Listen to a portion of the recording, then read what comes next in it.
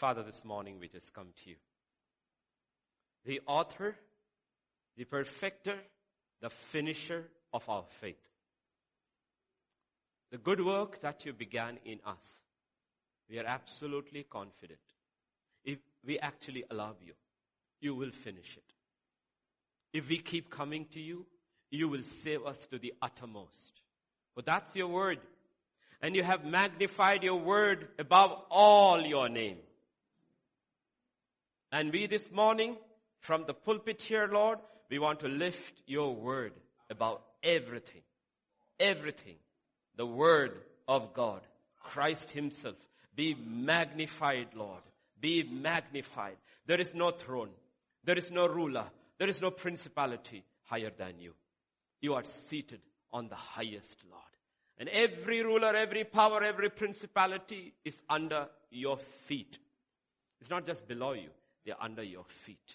You extend complete sovereignty over everything that's happening in the universe, even in our day-to-day lives, Lord. Therefore, we come to you, Father. And we say, Father, speak to us. We don't sit here like Gentiles. We sit before you as your children.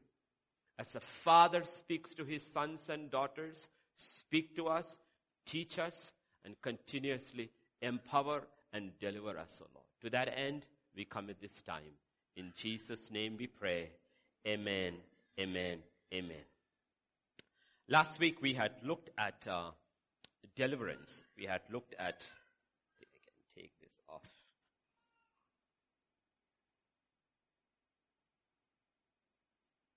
I do not have, not COVID, I do not have any disease, okay? Any. Communicable or non-communicable, okay? I do not have. So all those who sit in the front can relax. We were looking at deliverance.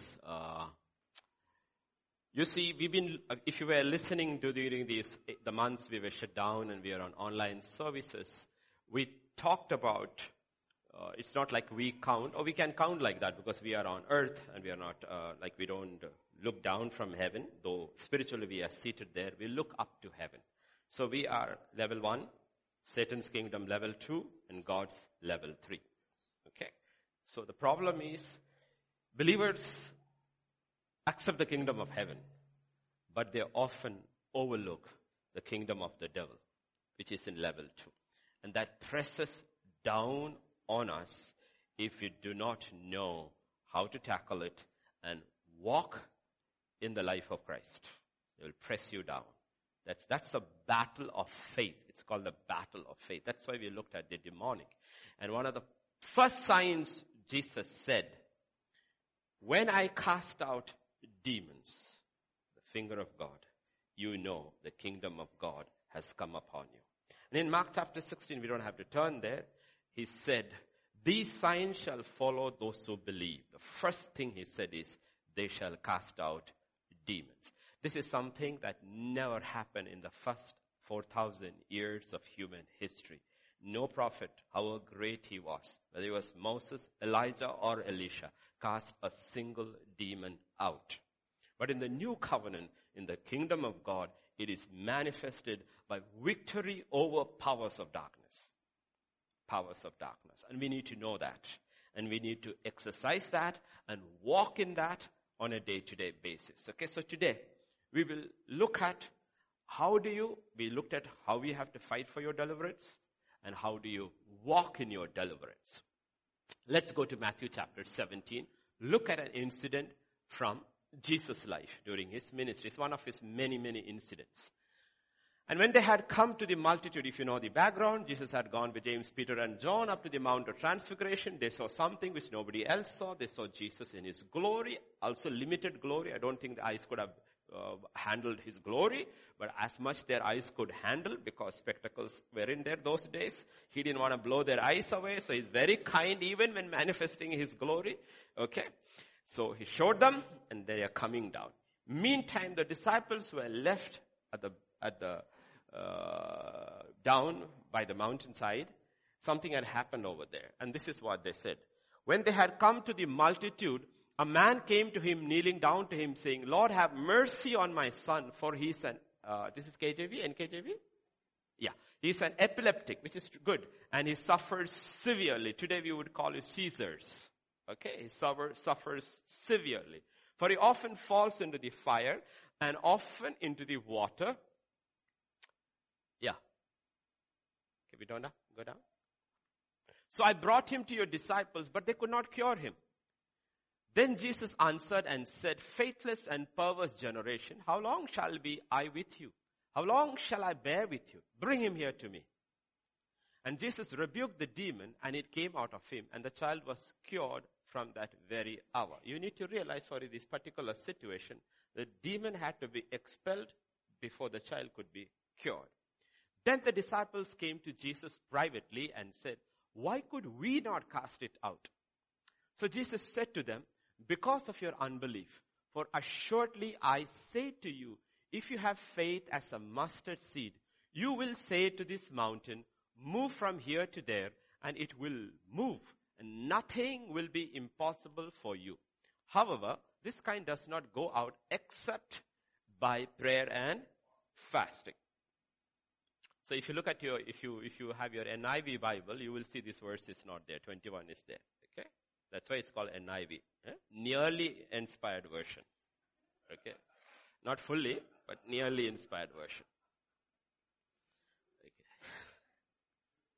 You'll see, there are a lot of people in the editorial boards of all these, they also do Jehoiakim's job. They cut off scripture with their scissors because they bring academics into scripture. Okay, so, see, the old NIVs will still add it in brackets. The new ones take it out completely. So don't buy a new NIV, okay? Honestly, seriously. When Bibles are dangerous these days if you do not know what they edit. So you see here something happening. They come and ask him a question in 19 and 20. Right? Why couldn't we do it? Why couldn't you do it? He said, because of your unbelief. Because of your unbelief. If you go to Mark chapter 16, the final chapter in the book of Mark, those verses also have been snipped away in NIV by the editors. Okay. One of the first things he does when he comes to his disciples a second time, in verse 14, later he appeared to the 11 as they sat at the table and he rebuked their unbelief and heart. Unbelief causes hardness of heart. Okay. He rebuked their unbelief. Okay. And that's a question they are asking. Why couldn't we do? He said, because of your unbelief. And then he compares it to it. He says, if you have faith as small as if I were to hold a mustard seed, you cannot even see it. He said, if you have faith as small as a mustard seed. He said he could move this mountain. So there are two things mentioned here if you look at Jesus. One is faith, the other is unbelief. Okay. And one of the first signs of belief, if you look in order in the kingdom of God, is victory over the demonic. Okay? Because they are the ones who will, through different ways, tries to bring unbelief into our lives. Okay? There are different ways. A believer's life, if you are a believer, it's a lifelong battle. It's a lifelong spiritual battle. We fight all the days of our life. Who do we fight? How do we fight? In 1 John chapter 5 verse 19 tells us this. We know that we are of God. Do you know that you are of God? Of God, born of God. We know we are of God. And the whole world in which we live, this world in which we live, lies under the sway of the wicked one. But can you see any demons around? No. But says the entire thing is controlled by them. The entire thing is controlled by them. The entire system is controlled by them. They operate through human beings, knowingly and unknowingly. They operate. The entire world lies under the sway of the evil one. Yet, in 1 John 5:4, the same chapter, for whatever is born of God overcomes the world. God says, are you born of God? Are you of God? You overcome the world. What does it mean? you overcome the sway of the wicked one. You overcome the ruler of this world. Remember when the ruler of the world came to Jesus, you could find nothing in him. You had overcome him. Then on the cross, you defeated him. Okay. Whatever that is born of God overcomes the world, and this is our victory that has overcome our world. Overcome the world. What is that? Our faith. And Jesus says, even if you have a little faith, as small as a mustard seed, that's it. You can win. You don't have to lose. Who told you have to lose? You don't have to lose. That's why faith is so important. That's why we, at least here, many churches around the world, we give prominence to the Word of God. Because faith comes from hearing. And hearing from the Word of God. You have to listen. Even today, listen carefully. Come prepared to listen. Prepare your heart. It's like tilling the soil before the sower plants the seedling. Prepare your heart and mind. Prepare your heart and mind to receive the seed of God's word. We need to understand fundamentals of faith, of the kingdom of God. Ephesians 1:3. Jumping into the new covenant. Blessed be the God and the Father of our Lord Jesus Christ, who has blessed us with every spiritual blessing in the heavenly places in Christ. If you look at the pattern in the book of Genesis, when God creates earth, okay, in the beginning God created the heavens and the earth. You have a 6-day creation, 7th day rest. He planted a garden, planted it full of fruit trees and everything, and then he put Adam and Eve there and just said, take care of it. Everything they needed was provided in the creation. Everything. They just have to maintain it. They didn't have to work to provide for themselves. Everything was already given. Then man was created at the end. New covenant, it's a new creation. If any man is in Christ Jesus, he is a new creation. Everything has already been given. Everything you and I need to live this life victoriously already has been given in Christ Jesus. You appropriate it by faith and faith alone. Everything you and I need. Not everything you and I want. We are living kingdom lives. We are not living in this world. We are in this world. We are not of this world. We are living for the King, and we are living a kingdom life out. And everything you and I need for the kingdom life is not will be given. Is already given. God's order has never changed. The old creation and in the new creation, it is the same way. And finally, when you come to the new creation, Revelation 21, everything is already done there too. Even the house you and I are going to stay is already built. Nobody is going to go there and look for a contractor. It is done. It is done. That's how God operates. That's how God operates. And you and I have to believe. And the only way we'll believe is when we hear, read, look into the Word of God, and access it by faith. The problem is, most of the time we are fighting for the things which are already given, instead of fighting for the things that need to be won. We are fighting the wrong battles. That's what Jesus said. Why are you worrying about what to eat, what to drink? What to wear? Those are things which pagans run after. You got a Father in heaven. I mean, if you have to really slog for this and worry about this and lose your sleep over it, what kind of a father do you have? Did Abigail and Emmy worry in this morning? Nothing. You think Pastor Vijay is better than God? No, he said, even if you evil fathers know how to give good things to your children, how much more?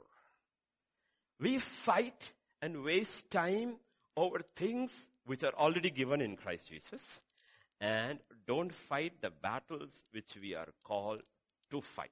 We are called to fight principalities, powers, rulers, wicked forces that is trying to blind the minds of people so that he can drag them to hell.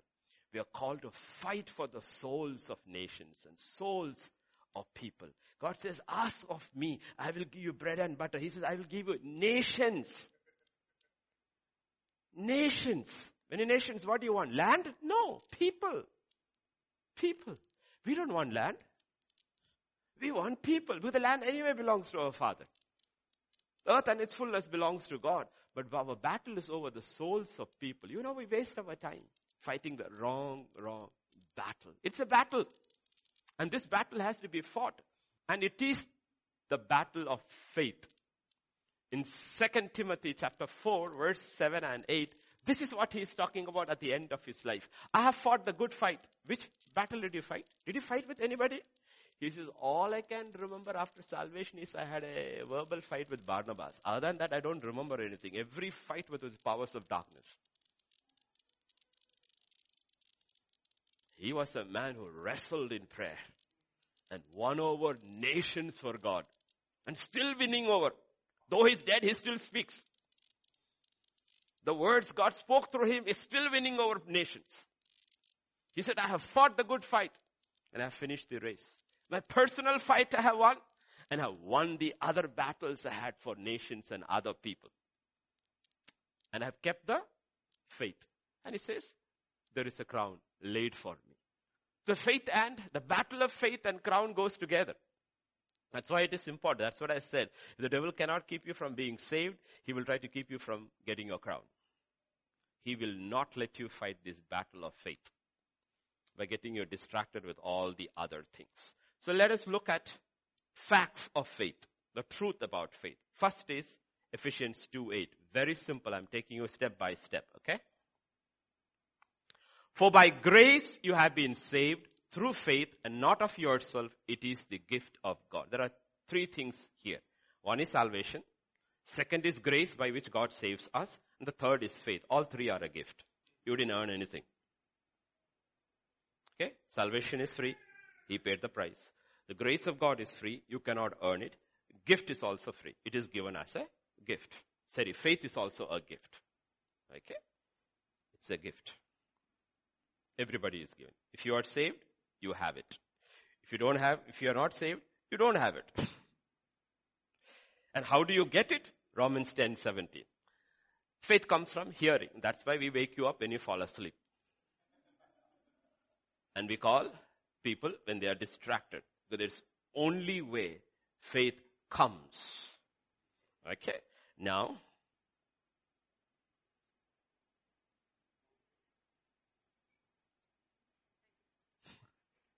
she believed. And she took it. Now I don't know whether she will return it. She will say, I have 100 witnesses here, she will say. God gives. We have to receive it. Don't blame God if you didn't receive it. Faith comes from hearing. It comes from hearing. Did you believe? Did you believe? That's why hundreds and thousands of people listened to Jesus spoke. Did everybody believe? No. Actually, he was amazed by their unbelief. It didn't mean they did not hear. They did not hear. Do you believe? And by the way, Brenda, that was my mother's offering, okay? I'll give you another 100 rupees. Let me put this back, okay? Because she's watching at home. She will ask me. I'll give you another. I'll keep my word, okay? So the question is, do you believe? Faith comes from hearing. Faith comes from? And hearing from the? Not hearing anything else. If you hear something else, you will have faith in that.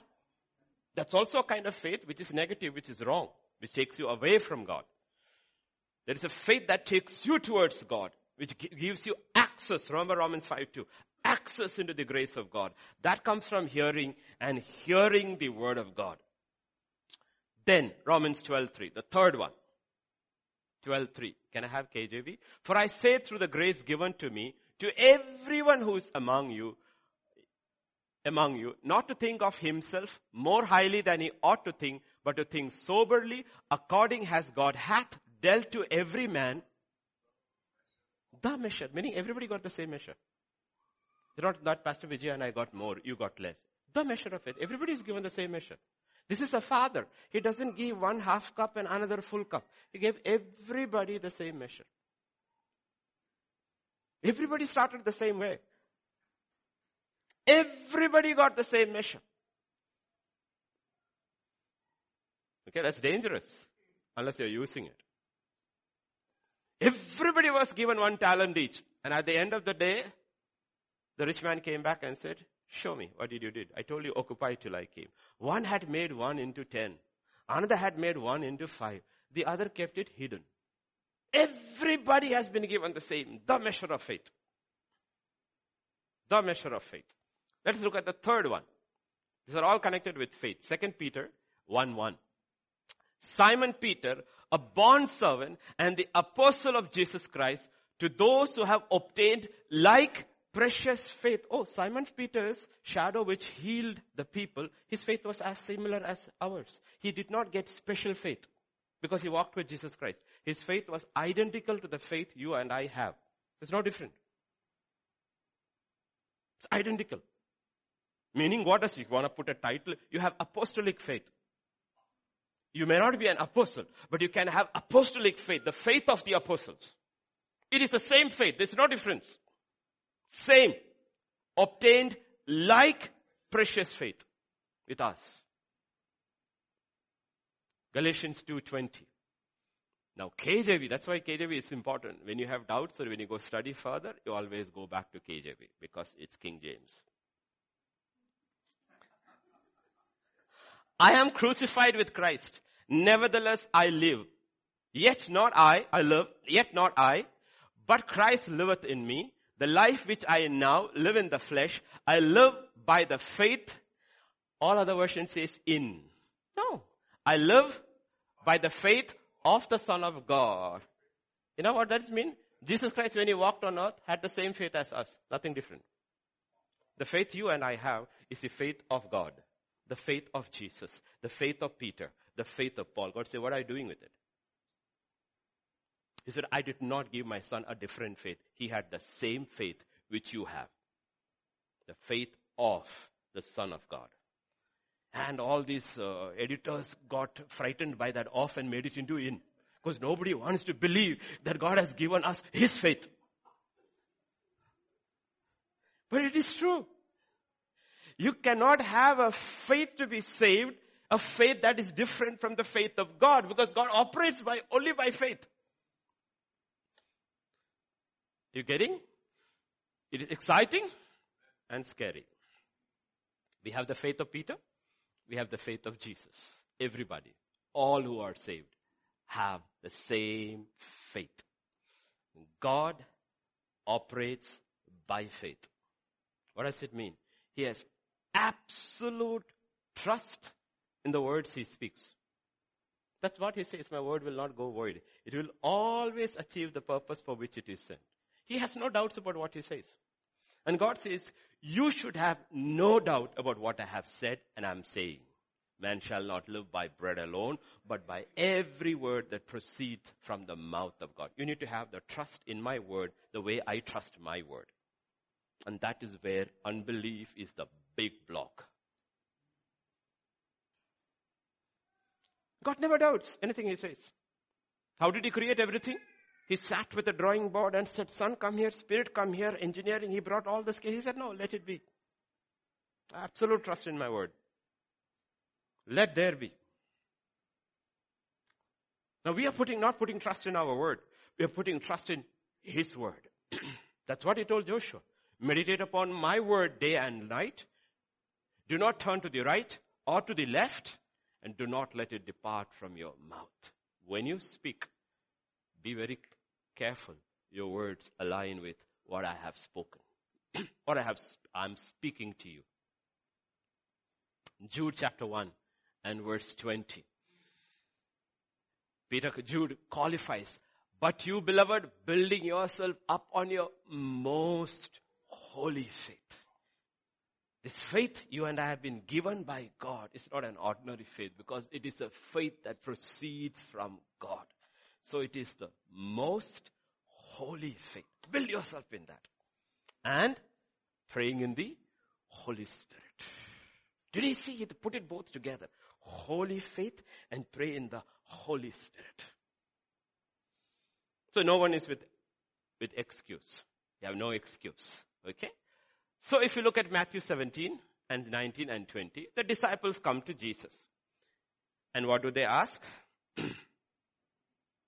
Why couldn't we not cast it out? Why are we not able to cast it out? What did Jesus answer? Oh, this you can't, only I can. This fellow is too big. You have to go to India, go up to the Himalayas, learn Tantra, Mantra and all and come. He didn't say anything like that. No nonsense like that. He said what? Because of your unbelief. Even if you have faith as little as a mustard seed. That's all enough. That's enough. Why? Because it is the faith of God. It is the most holy faith. It will cast out any mountain, anything.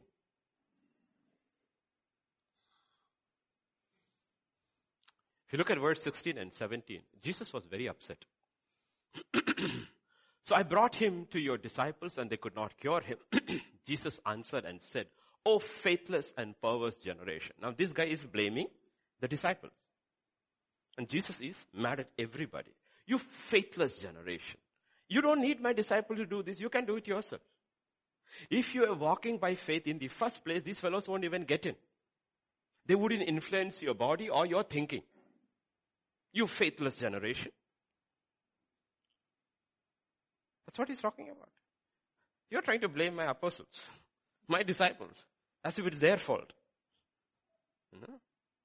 You go to a bunty, overeat, and you have diarrhea, you blame the doctor. Think about it. I have to give you logical examples so that you understand what they are trying to say. Dr. Richard gave me this medicine, it is not working. Blame Dr. Richard. He says, you know what?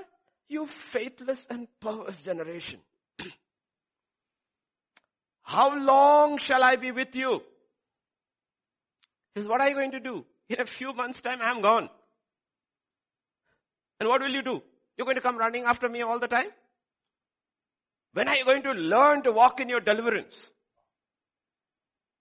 When are you learn to walk and live by faith? See, what we have done is, we have negated the power of faith, which is the power to overcome. Power to overcome. We hear, but we don't believe. And if we believe, we don't act. And we negate the power of faith. Let's look at the same incident in Mark chapter 9, 4 verses, 20 to 24. Then they brought him to him, and when he saw him, immediately the spirit convulsed him, and he fell on the ground and wallowed, foaming at the mouth. So he asked his father, how long has this been happening to him? And he said, from childhood. And often he has thrown him both into the fire and into the water to destroy him. But if he can do anything, have compassion on us and help us. And Jesus said to him, if you can believe, all things are possible to him who believes. Now he's telling the father. But if you go to verse 20, let's go there. Okay. Then they brought, and in verse 21, Jesus asked this question. How long? How long has this been happening to him? No. Now, he's not a physician who's asking, right? Doctor will ask, how long do you have these symptoms? He's not asking for that reason, but he's asking for another. How long has this been? How long this condition? How long have you lived with this? Turn to John chapter 5 and verses 5 and 6.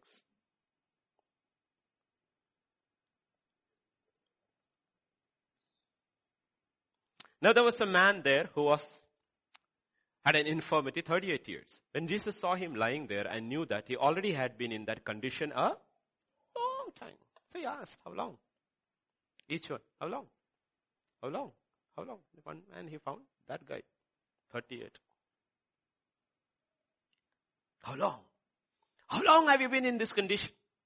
The sickness, the bondage, whatever it is. Physical, mental, family, office. How long is the question? Why does he ask this question? The problem is when you start not dealing with it and it continues for a long time, it enters your mind. You learn to live with it. You accept the unacceptable in your life. You learn to live with it. That's why he asked this man, pick up your mat and walk. When the first day, the first week, first month and all, when he was brought, he must have just sat over there. And after some time, he decided, okay, the ground is a little hard. He brought his mat. No, after 2 months, you bring a pillow. Then you take your afternoon nap over there. Then you decide, okay, sometimes I just don't want to lie down, I want to sit. You bring a chair also. Before you know, you have made a house there. It is well settled in your mind. You have accepted that abnormal situation in your life, whether it's a disease or a situation in your life, as normal. That's why he asked the question, how long? How long? You know what have we done? We have accepted defeat. But that's exactly what the devil wants to do. Accept defeat. While he knows up there, he's been defeated, emptied, made a public spectacle. He has no power over us except the power to deceive. The power to deceive. Meaning, live with it. Live with it. You can't change your situation. Just live with it. Live with it. Why do we struggle to come to absolute faith?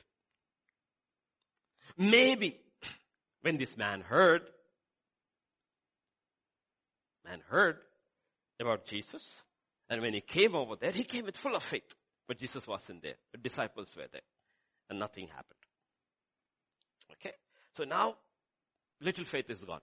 So if you look at verse 23, if I'm right, 22. And often he has thrown him both into the fire and into the water to destroy. But if you can do anything. The if has come over there. Lord, I believe, I'm believing for a breakthrough. After one Lord, if you can.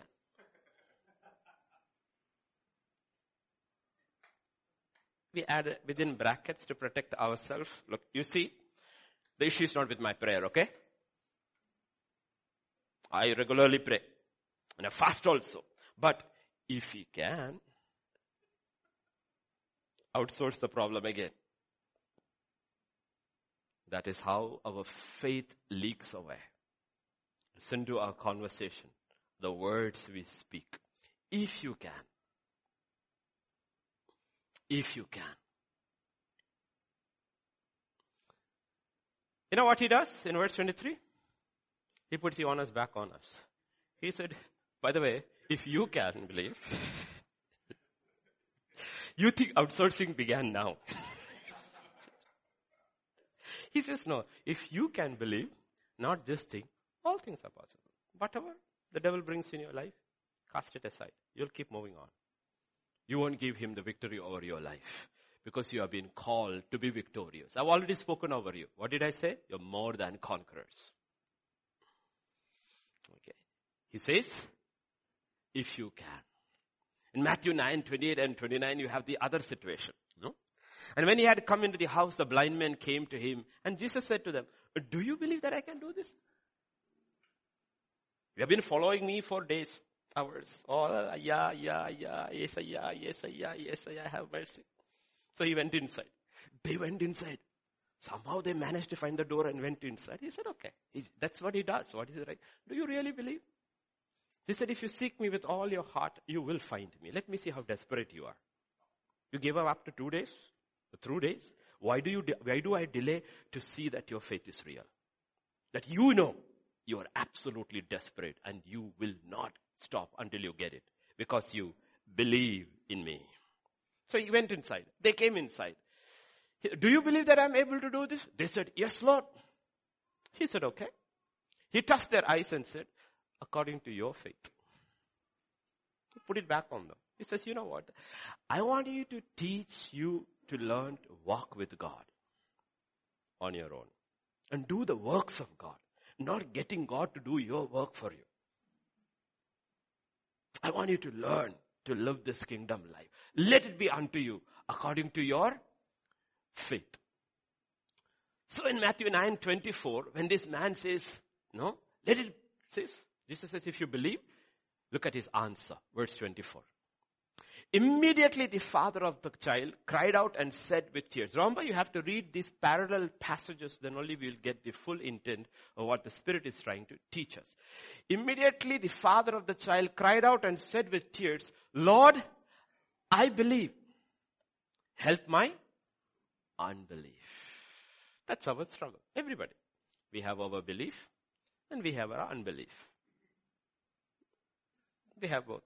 Believingly we come and unbelievingly we sleep. Ajay, believingly we came. So the question is here. Why do we struggle? Why do we struggle? Even though we have the same faith of God, of Jesus, of Peter and Paul, why do we struggle? Remember the old story I told you about this gentleman who used to come from the mountains to the village market? He had 2 dogs. Yeah, 2 dogs. Today we shall have a white dog and a brown dog. We'll keep black out because it becomes very politically wrong. Okay. We don't want BLM coming here also. Okay. So we'll leave, we shall change colors around. Okay. I don't know what's wrong with them, but all colors are beautiful because God created them. Okay, let's stick to the narrative. He has these 2 dogs, the white dog and let's say the black dog. They come to the village market, they fight, people pay bets. Okay? One Sunday, the black dog wins. The other Sunday, the white dog wins. Okay? But he always wins. People place bets. So one day one of his friends asked him, how come that each week it's a different dog? What was his answer? You all know. What was the answer? He fed, whichever dog I feed that week wins that Sunday. Let me ask you this question. What if he fed both dogs?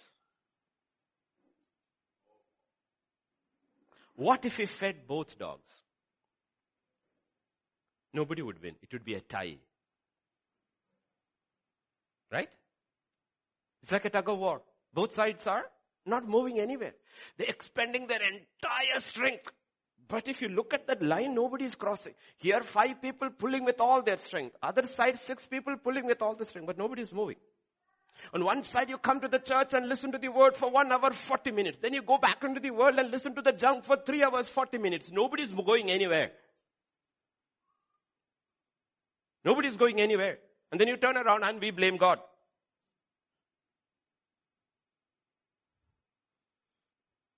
God said, even if you have faith as small as a mustard seed, that's enough. So what is blocking that faith from operating? Unbelief. Right? 2 Corinthians 5:7, I think I didn't give it. We all know it by heart, but it's good to have it on the screen for our brethren who are watching. For we walk by faith and not by sight. These are 2 different things. Faith is one thing. Sight is another thing. You can't move in both directions at the same time. It's not possible. So what do you end up? Sight cancels, faith out. Where are you? Caught between 2 opinions. Status quo. If Yahweh is Yahweh, follow Yahweh. If Baal is Baal, follow Baal. People said, nothing. Sitting in the middle. And that's what the church has come to. What did the father say? Lord, I believe, but help my unbelief. And it's just not just the father who had the issue. The disciples had the same issue. So they come in Matthew 17, 19-21 and say, Lord, they came to him privately. Why could we not cast it out? Jesus said, because of your unbelief. You think only that man is struggling with unbelief. He says, you guys have been walking with me. You're struggling with the same issue. You're also struggling with unbelief. And then Jesus said to them, assuredly, because of your unbelief, for assuredly I say to you, we look at verse 21. However, this kind does not go out except by prayer and... Okay, we'll come back to that later, okay? Or some other day. He's not talking about casting out demons by prayer and... You find me one place in scripture where you have to fast and pray to cast out a demon.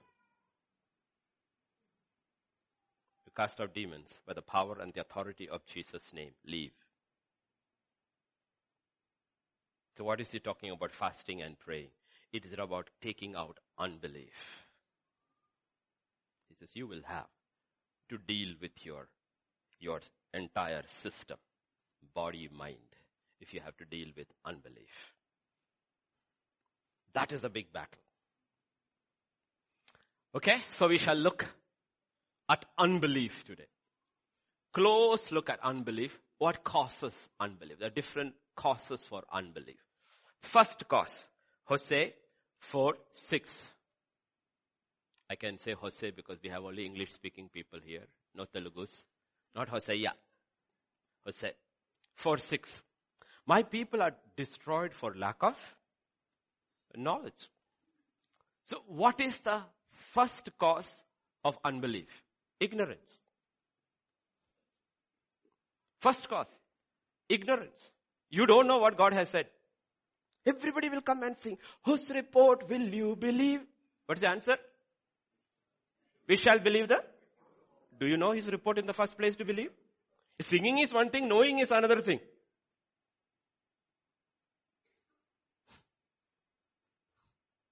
Whose report? Do you know his report? Okay, about healing. Can you give me 5 verses which God has talked about healing? 6 verses, 7 verses? The first man who prayed for healing and got healed, or got healed through him. To the last verse in the Old Testament which talks about healing.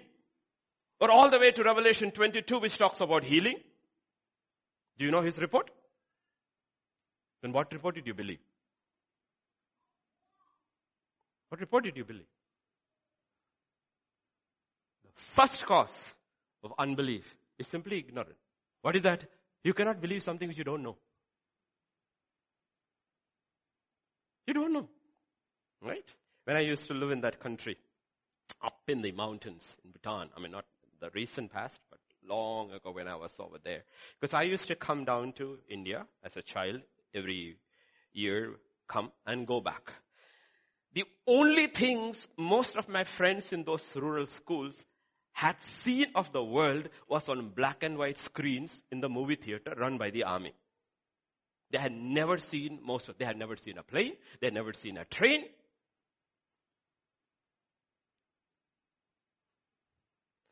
Even today, there are places where you can walk 9 hours, 10 hours, 1 week, where people haven't even seen slippers. You have to talk to my mother to hear interesting stories. When the first time in 1962 and 63, when my father took out his mirror and started shaving, half the village came to see because they had never seen a man shave.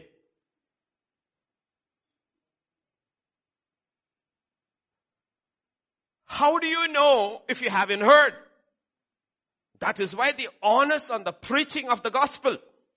How will they believe if they haven't heard? How blessed are the feet of those who preach the gospel. Why do we pray for a different result in this election? Is because a dispensation is trying to come to power which wants to shut down the preaching of the gospel. They see the church, the believing church, as their enemy. They want to shut down for everything the church and the word of God stands for. Though they will use the image as if they're all Christians, they are not.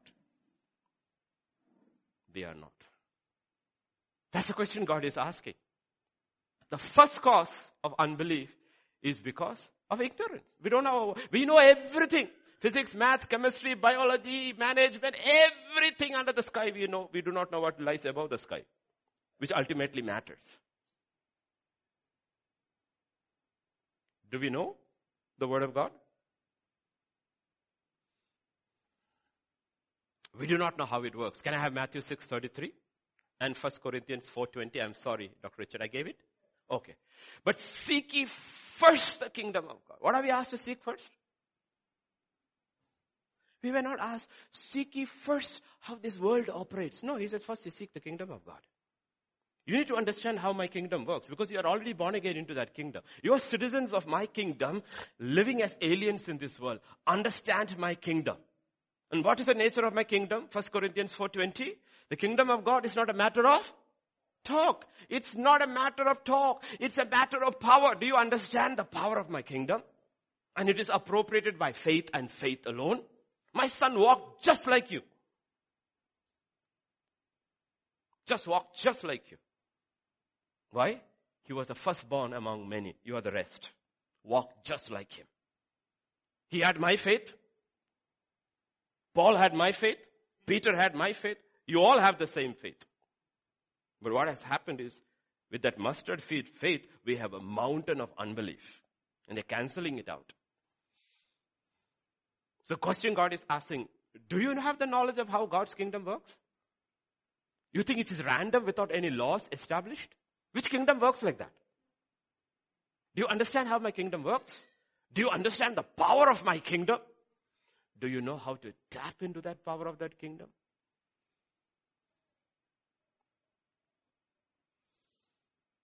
Solution for this type of unbelief?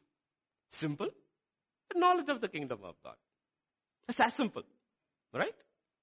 2 Peter chapter 3 verse 18. The final words of Apostle Peter. Grow in the grace and the knowledge of our Lord. And just grow in the knowledge of God. One thing about God is that there's no difference between Him and His kingdom. They are identical.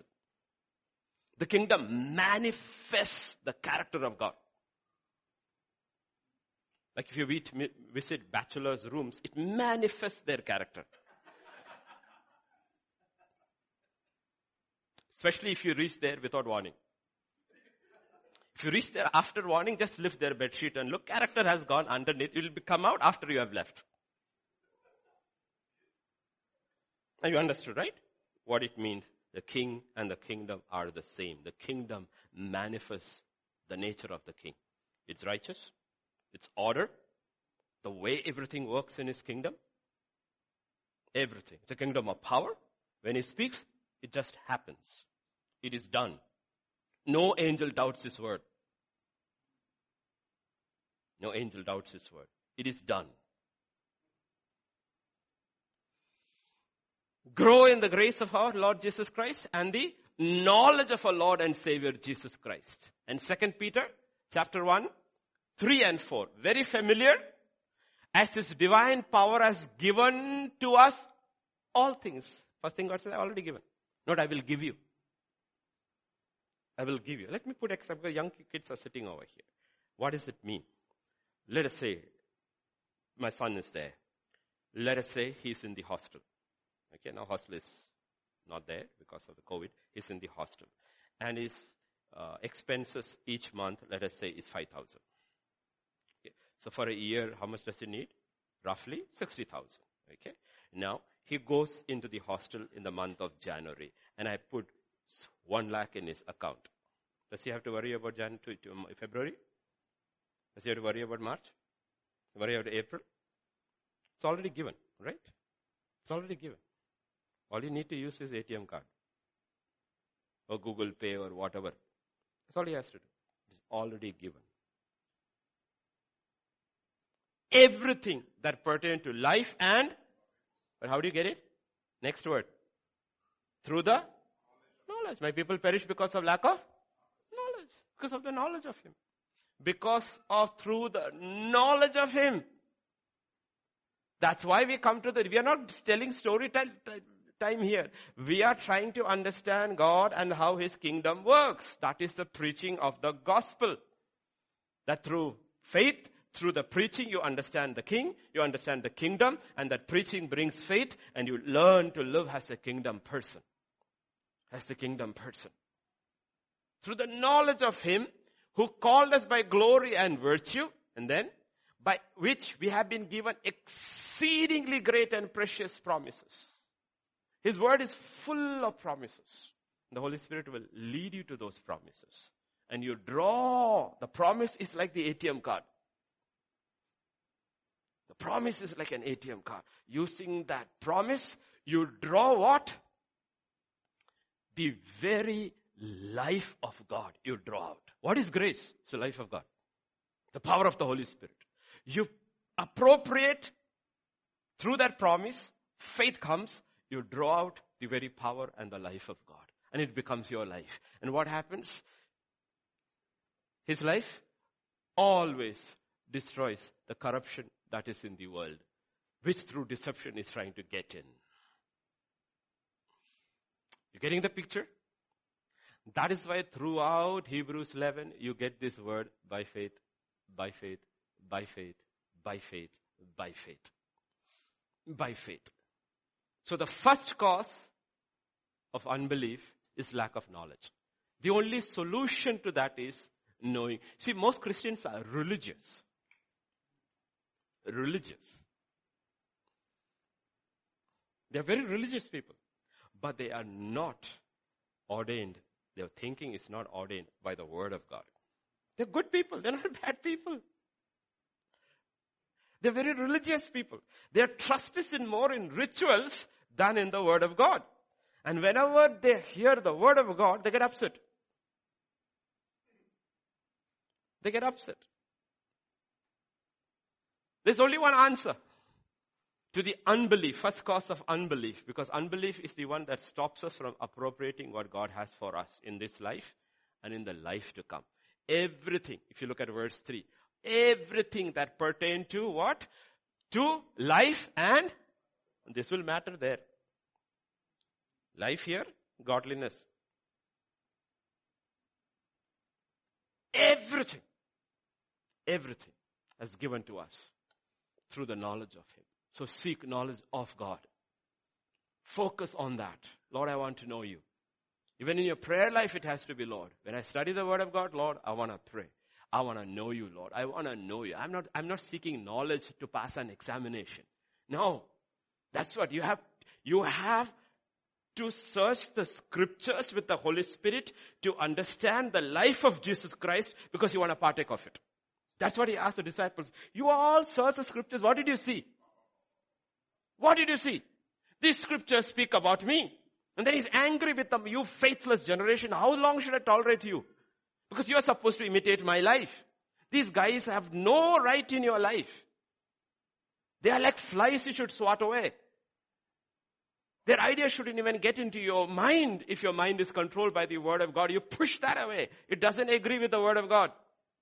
It simply doesn't. I mean, Satan himself came to tempt Jesus. What did he say? It's written. Just go away. Bhago. Likha hua hai. I'm just from one book, Deuteronomy. It's written. It's written. The question is, do we know what is written? If you do not know what is written, how will we know what is spoken? Because He still speaks to your spirit. But before you can understand He is speaking and understand it, you need to know what is written. So the first cause of unbelief is our lack of knowledge of the word of God. And God says, my people perish, are destroyed. By whom? By the enemy. And natural calamities, all those things. Everything that we cannot, natural things are, pandemic has come. Do you have to die? No. No. I'm not going to die in this pandemic. Nonsense. Got work to do. Where do you get it from? The book of Psalms. I shall not die, but live and declare the works of the Lord. I shall not die. When it's time to go home, I will go. Before that, nobody should die. No. Should die. No. You should have, when you fear, the fear of death comes in, you should have a reply to that from the word of God. Jesus said the Holy Spirit will bring to your... How can you bring to remembrance when you have never read your Bible? At least once read. At least once, so that you can bring to your remembrance. The Word of God is the knowledge of God. That's why John begins his gospel by saying, in the beginning was the Word was with God, and the Word was God. First cause, lack of knowledge. Second cause, this is a very common, so common that we don't even understand. We live in it. What do I call? The natural cause. You see, we have 5 senses, which is called our eyes, our ears, our nose, our smell, and our touch. 5 senses. This is by which we perceive everything. Everything. We perceive everything. Now, if I were to ask Gopi, what did you perceive? He will not be very sure because his eyes were away.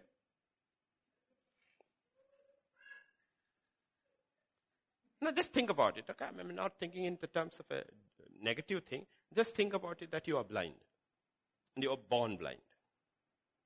Immediately what happens is your perception of what is happening is completely different from the others who can see. You don't know colors, you don't know size, you don't know shape. The whole world is different for you. Okay? Your perception has changed. Or you can see, you can't hear. You have no access to language. And we communicate through language. Or you can see, but you cannot hear or speak. You cannot even communicate.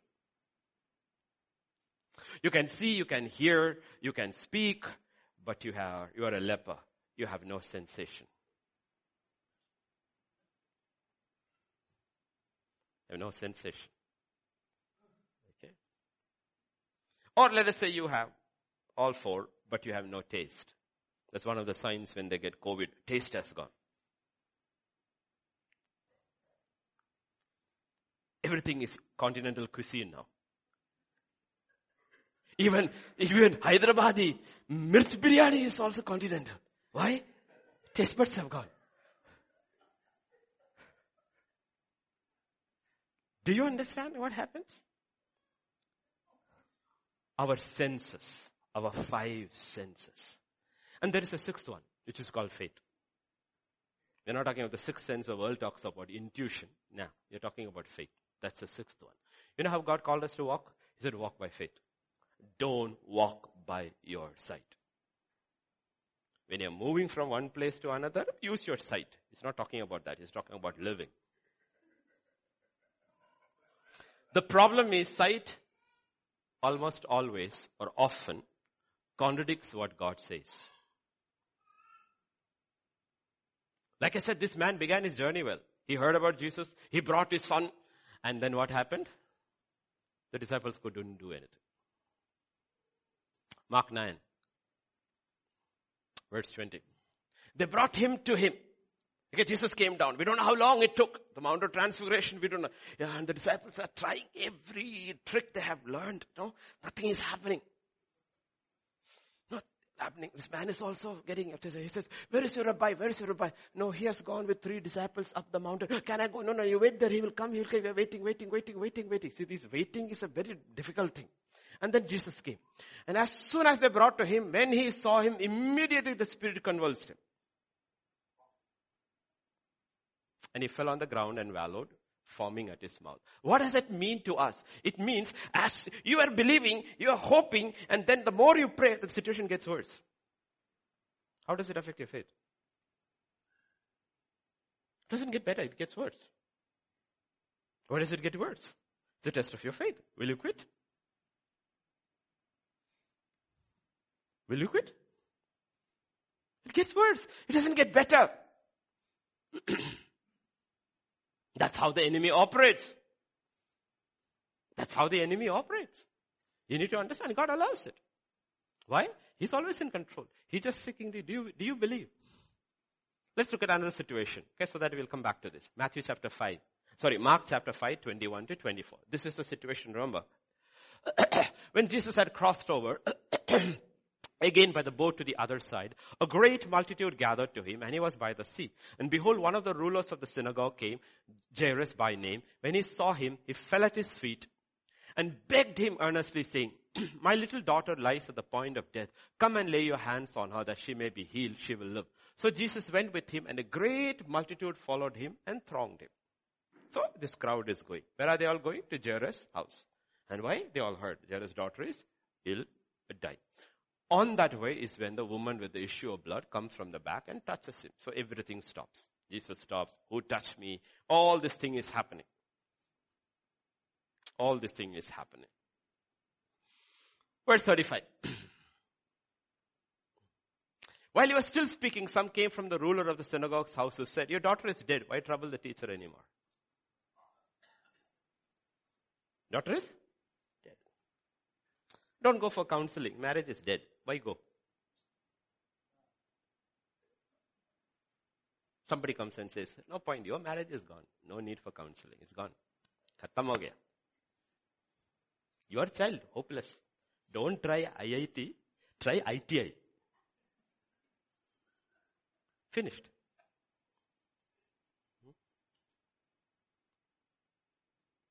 MBBS? Not good even for pharmacy. Finished. Reports will keep on coming.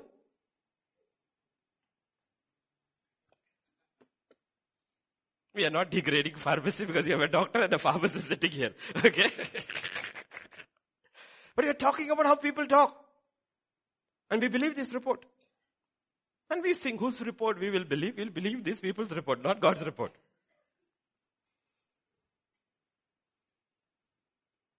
Right?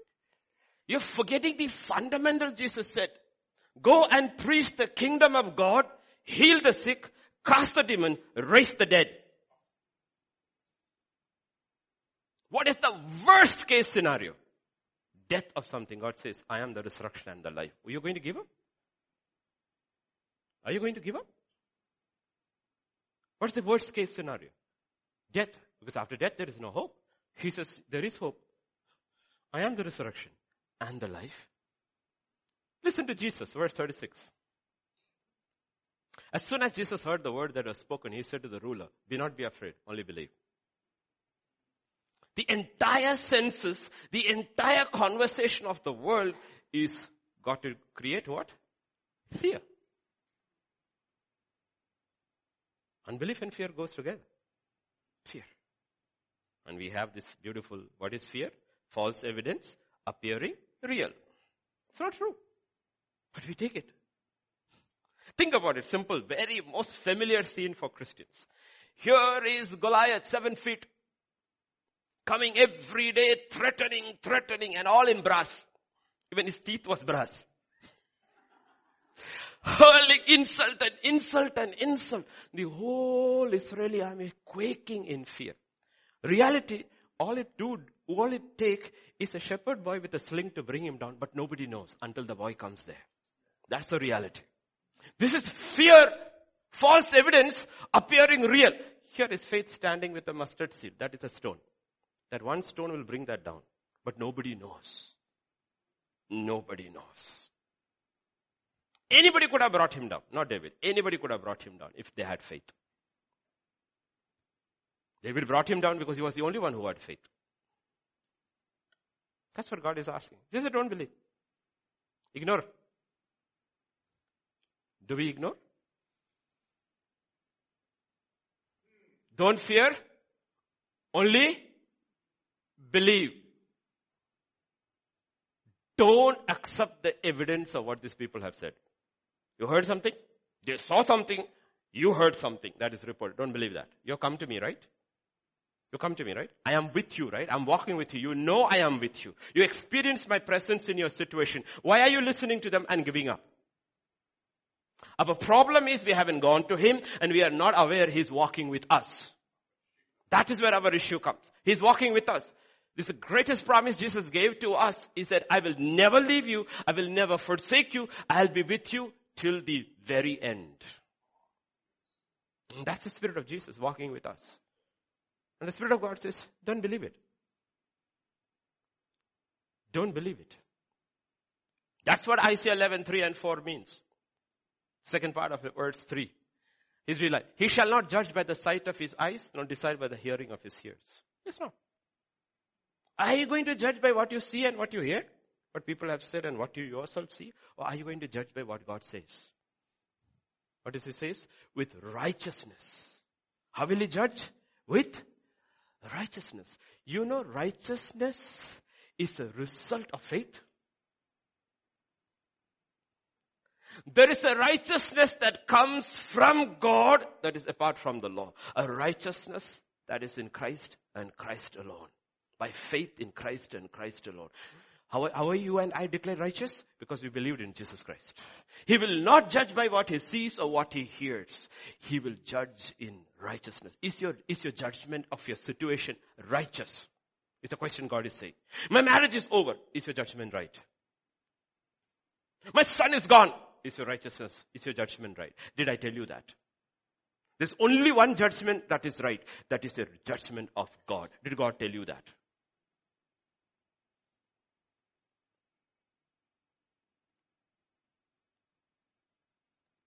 God tell you that? I'll never get married. Did God tell you that? I will never get a promotion. Did God tell you that? Who told you that? My manager. Every company, every manager said the same thing. Does it be true? Did God tell you that? When God tells you, that's exactly what happened. Usually I'm a news buff. Past 3 days, morning once, night once. God says, shut it out. You listen to me. It's over when I tell you it's over. When I tell you it's over, it is over. It's not over until I tell you it's over. Fox doesn't elect the president. CNN doesn't elect the president. He says, I decide who will sit on that chair. So you don't listen to those voices. Shut it down and sit in your prayer closet. I had fasted for 21 days till November the 3rd. He said, continue. It's not over yet, the battle. You're not battling for the White House. You're battling for the soul of your sons. Put Nehemiah 4:14 up there on scripture. This is what he gave me a few weeks back. And I wrote to all our churches. He said, when you are fighting, know what you're fighting for. You're not fighting for prosperity. You're not fighting for the stock market. You're not fighting for jobs. This is what you're fighting for. I looked at Eros and said to the nobles, the leaders, and the rest of the people, do not be afraid of them. Remember the Lord, great and awesome. Fight for your brethren. Fight for your sons. Fight for your daughters. Fight for your wives. This is what we are fighting for. And every Christian YouTube channel, which is everywhere, I wrote the same thing. And I got from around the world, hallelujah, thank you. I said, you need to know what you're fighting for. I was never on social media. You need to know what you're fighting for. What are you fighting for? This is what we are fighting for. We are fighting for our families. If the body of church is the body of Christ, they are our family. This is what we are fighting for. We don't know what battles we are fighting. We get involved in all the wrong battles. We are fighting for roti, kapada, makan. God says, I am a father. Why are you fighting for this? I'll take care of that. You fight for the right cause. This is what you are fighting for. Nehemiah. One hand a sword, the other hand, whatever you call it, mystery's brick. He's building the wall and looking out for the enemy. Why are you building the wall for? So that our homes and our families can have protection. We need to know what we are fighting for. That's what Jesus says. I do not judge by what I hear. I do not judge by what I see. My judgment is righteous. There's only one judgment that is righteous. You know when my judgment becomes righteous? When I've heard from God. Whatever situation. That's it. 3 times Jesus cried to the Father. Father said no. 3 times Paul cried to the Father.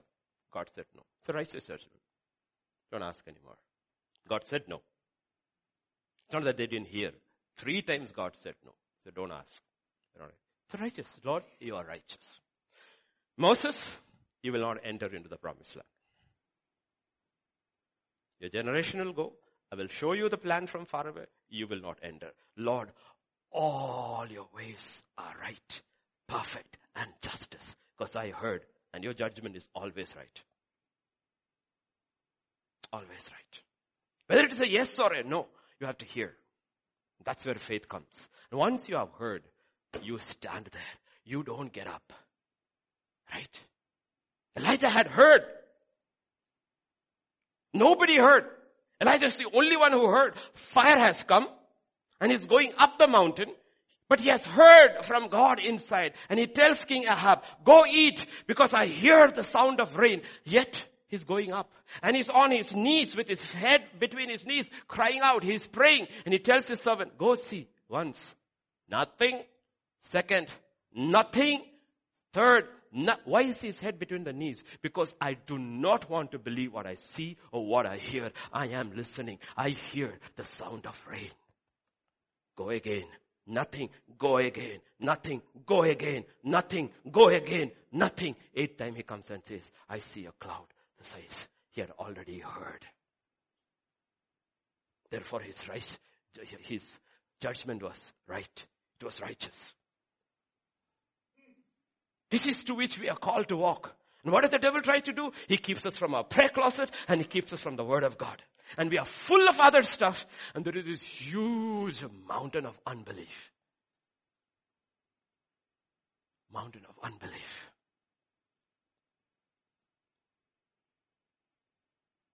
Everything, like I said, everything in life. Hear from God. It's a God who speaks.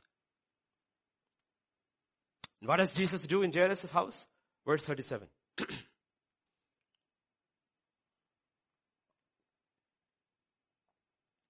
He permitted no one to follow him except Peter, James, and John. Why? Because the other, let us say 9, had already proven their unbelief, unable to cast out a demon. These 3 had seen his transfiguration he said, you have faith, you come with me, rest of you stay outside. He is not a respecter of persons. When you want something done in the kingdom of God, you need the company of people who believe, not just any company. So God would rather have one man stand on Mount Carmel than have 7,000 who did not bend their knees before Baal. He said, you alone is enough, because the rest of them don't believe. You alone is enough. The Bible doesn't say the servant was with Elijah from the narrative from the beginning. He was with him. The Bible doesn't say Elijah and the servant made the altar. The Bible says Elijah made the altar. He didn't involve him in anything. The Bible doesn't say Elijah and the servant were on their knees praying. He didn't say, no, you stay there. You're really good for this.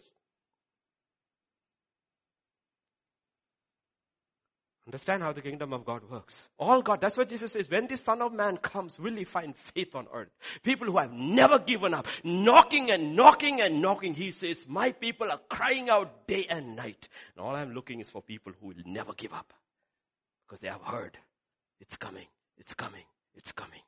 He has not said no, so why should I give up? So what did he do? He kept the unbelieving. Disciples also were. Now what it means? Much of our unbelief is caused by the company we keep.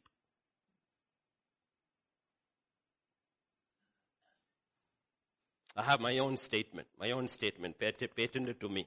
I would rather be a spiritual introvert than be a worldly extrovert. If the fellowship does not build my faith, I love you, God bless you, bye. Choose your company. Because Jesus did. Verse 38, 39. Then he came to the house of the ruler of the synagogue and saw a tumult and those who wept and wailed loudly. Everybody is giving into the evidence of their eyes and ears. Crying and howling. After some time you start believing it even more. And when he came in, he said, why make this commotion and weep? The child is not dead, sleeping. Why are you beating your breast like this and tearing your hair? Your marriage is not over. Just a fight. Can we put together again? Why are you?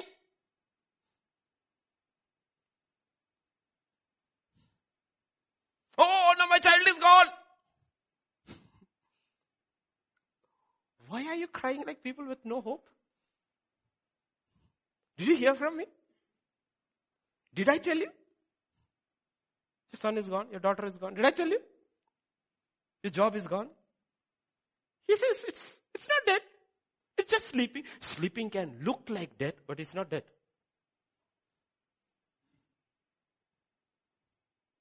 It's not death. And? Verse 40. Can I have verse 40? Yeah. Look at what he did. They ridiculed him. But when he had put them all outside. The scoffers, the mockers. You see, you can loudly wail and also mock at the same time.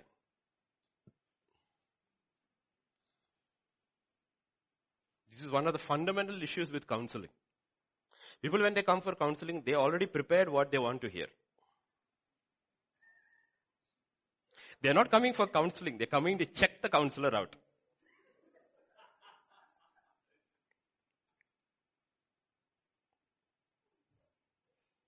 Because now Google is there. This is what happens with me and Dr. Richard, okay? Because we are all Googlers. When I discuss a disease with him, before he gives his disease, I tell him this is all the things which I read up. That's the way our mind works, right? Sometimes he doesn't say anything. He says, because if you know so much, why should I put my disease into it? Then I realize, why did I go to him? He's the expert. Why am I talking? Right? This is what happens. He put them all out. He took the father and the mother and those who were with him, the three. Father and mother have a stake. They are desperate. He took the desperate and the three who believed, and he entered where the child was lying. This is what he meant. In Matthew 17 and 21. This kind of unbelief does not go out except by prayer and fasting. Now let me explain to you what this means.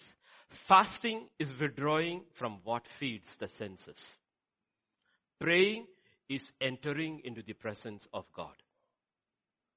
That's what fasting means. It's not just not eating. Though it's the major part of it. Fasting is withdrawing from anything that is feeding your senses. Okay.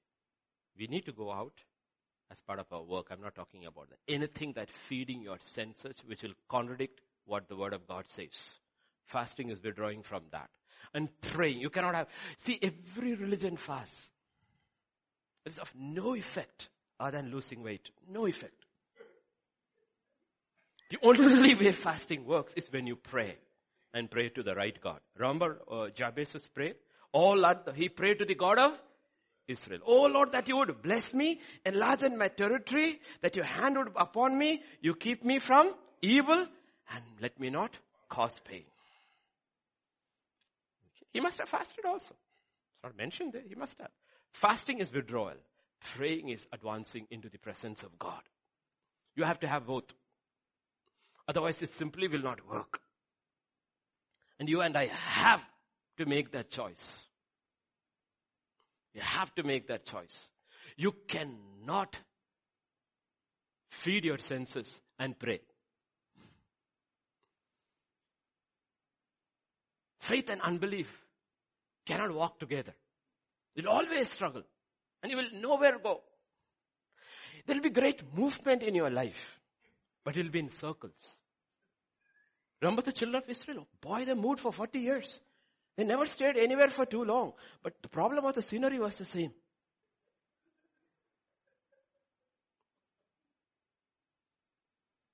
You know why? They believed. And they also had unbelief. Ultimately, unbelief destroyed them. Matthew 13, verse 24-25. Jesus says something. Another parable he put forth to them, saying, the kingdom of heaven is like a man who sowed good seed in his field. God's word is only good. If God is good all the time, his word is good all the time. So what he sows through his word is good seed. But there is an enemy. What did the enemy do while men slept? Meaning, when they were spiritually asleep and carnally awake, the tares were sown.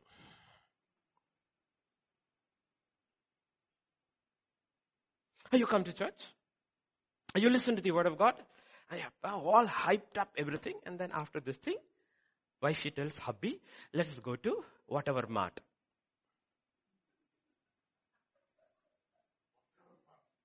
There's so many marts. I don't know what marts you go to. Okay. And before you know, mart, cart, and word shall go apart. Gone, everything gone. You don't even remember what you heard. He came and sowed the tares. God sowed the good seed. The enemy sowed the tares. Or you sit before your TV. I have to chill.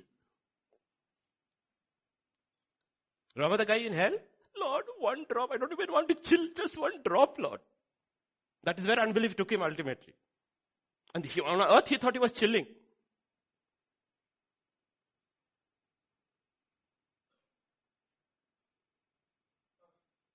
We struggle with this. They don't grow together. They should never grow together. If weeds and tares grow, that means we were spiritually asleep. That's why the Bible says to look to Laodicea. How did Laodicea reach that situation? They have a huge church. Services are going all fantastic. And they think, boy, we got everything. Look at our worship team. Look at our preacher. Look at our congregation. And God comes and gives a completely different narrative and they have no idea. How did they reach there? Because they were spiritually lukewarm.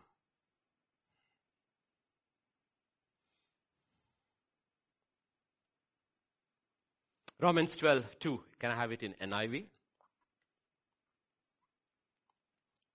Do not conform any longer to the pattern of the world. Don't keep changing according to the world any longer. Wherever you entered the kingdom of God, the world should stop with you there.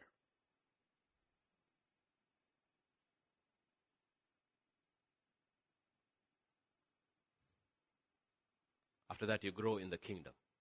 Don't grow in the world. I'm not talking about education or whatever God has called you, but I'm talking about the world.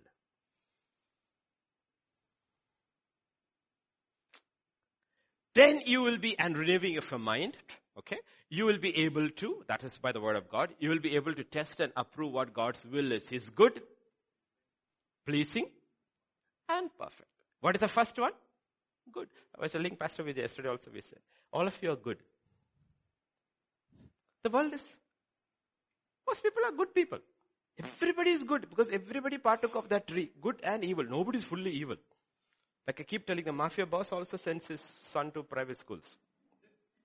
He kills off other sons and sends his son to Switzerland. So everybody has innate goodness in them. The issue is not with goodness. The issue is when you have to move from good to pleasing. That's when the trouble comes. That is when the line is drawn. All are good. Everybody sitting here is good. But the question is, can you say Hebrews 11:6 is true for me? It is impossible to please God without. See, when you come to pleasing, you have heard. Till then you're doing good works. You're not doing faith works. You're not doing the works of faith because you haven't heard. At the good, everybody is good. But the minute you come to pleasing, the good hate you. What do you think? You're better than us? That is Aaron and Miriam.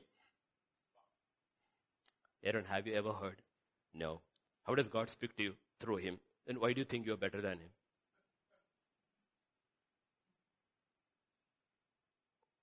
Korah, Dathan, Abiram. Does God only speak through you? The whole congregation is holy. God said separate. These guys don't please me. You do.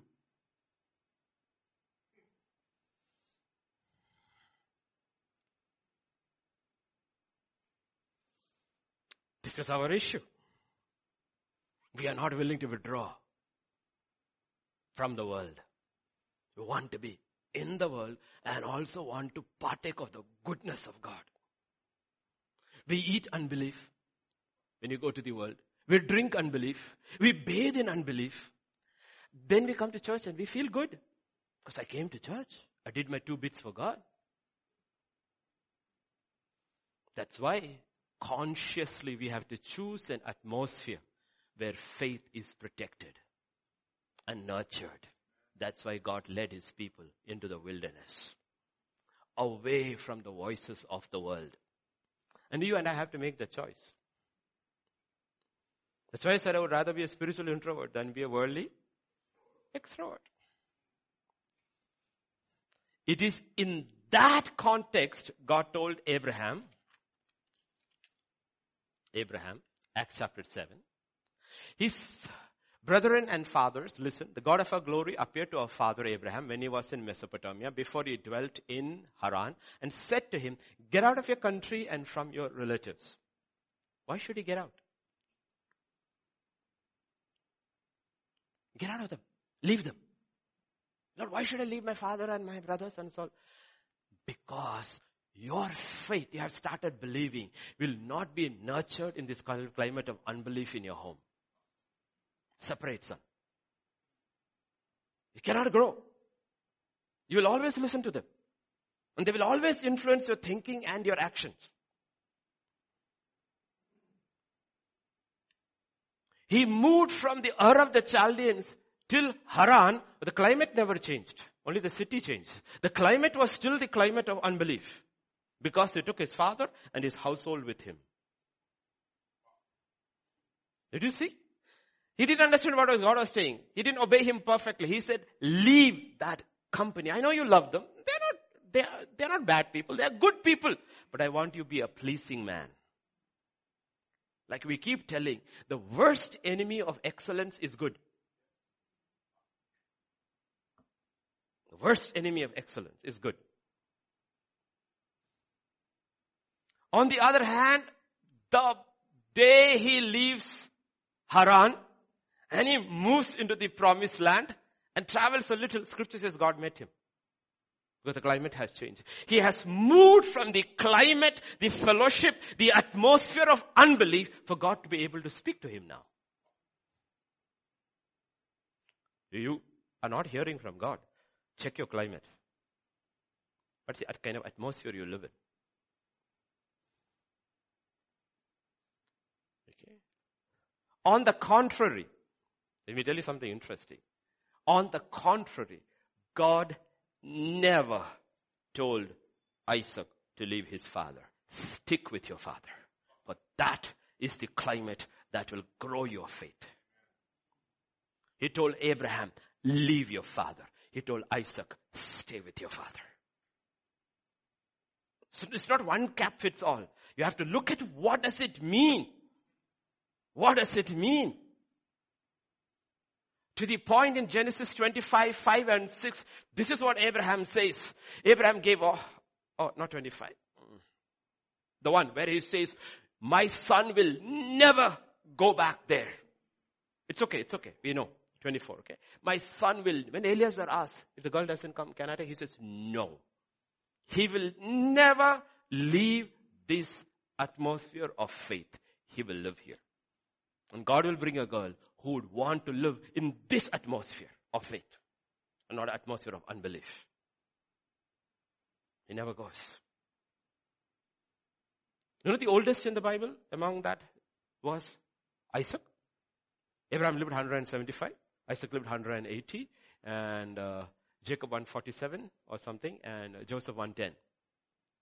The guy who lived the oldest never, ever put one foot outside the promised land. He lived there in the promised land. And you know one thing? His father fought battles. His son had to fight battles. He never had to fight a battle. It was all taken care for him. Because his life was a life of faith. He overcame without having to go anywhere. Famine came. Barrenness was there. All those situations was there in his life. His father went through, his son went through. But he didn't buckle under any of those pressures. You know why? Because he dealt with unbelief in his life every day. That is what it means to live in the promised land. The land of promises. We have been given exceedingly precious promises by which we draw and partake of the divine nature of God and escape the corruption in the world that comes through lust. That's Isaac's life. And that's what God is talking about. And people struggle with this.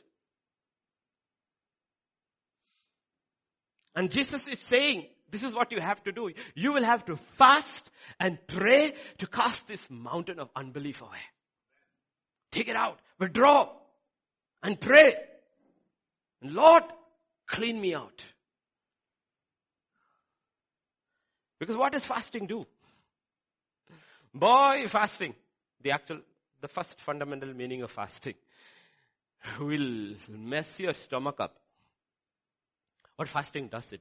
Actually, it brings to the surface everything that is in the flesh. Okay, you are hungry, you snap at your wife, you shout at your children, everything comes out. First day of fasting. Result, 0.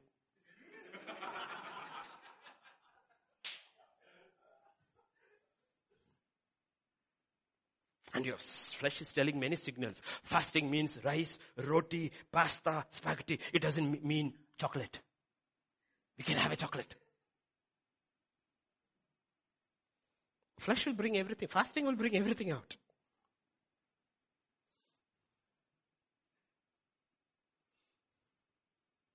All the cravings will come out.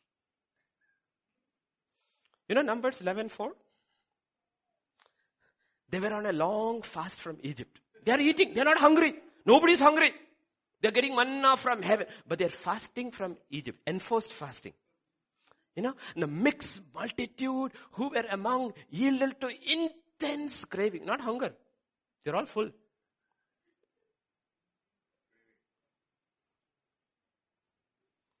That's why Jesus took them. They all think, hallelujah, we are the cat's whiskers. We are the best in the world. God said, I'll show you.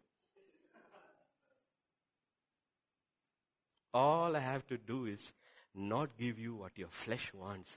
I will show you who you really are. That's what fasting does. The first stage of fasting is everything inside comes out. That's why the first few days of fasting is the most miserable days if you're a spiritual person. All your nastiness and everything is revealed. This is what happened.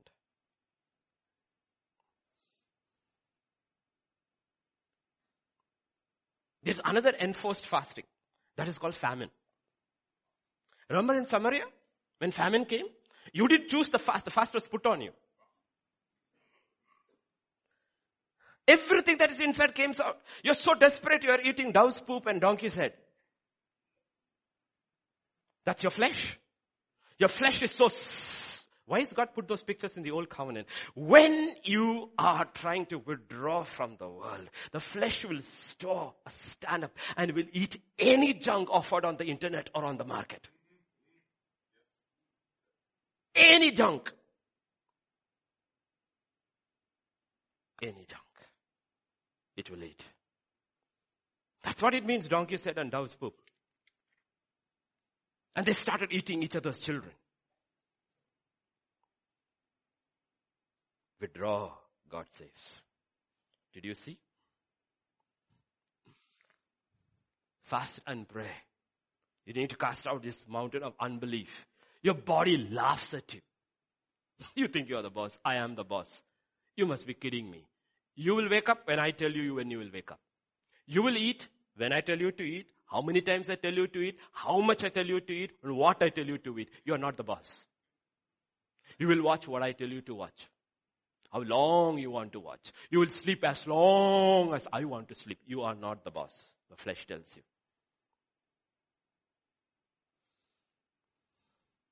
That's what your senses do. And then we come to church too and sleep.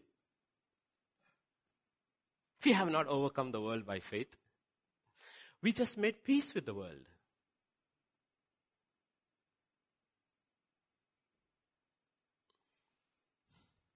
People do not struggle to walk by faith. Look at Abraham. Romans chapter 4, 18 and 20.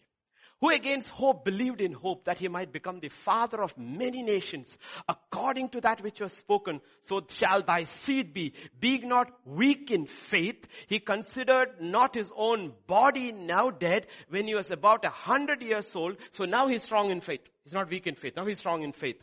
Neither the deadness of Sarah's womb, scripture says, he staggered not at the promise of God through. When was the promise given? If you want to put in promised land terms, 25 years earlier. Now he has reached the point of faith where he's not staggering in unbelief. You know what staggering means? That's how a drunk walks.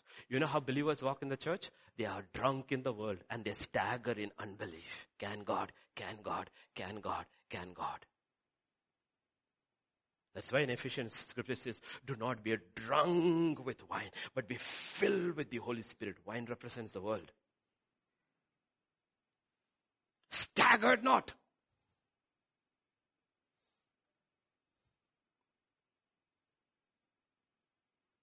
What did the father say?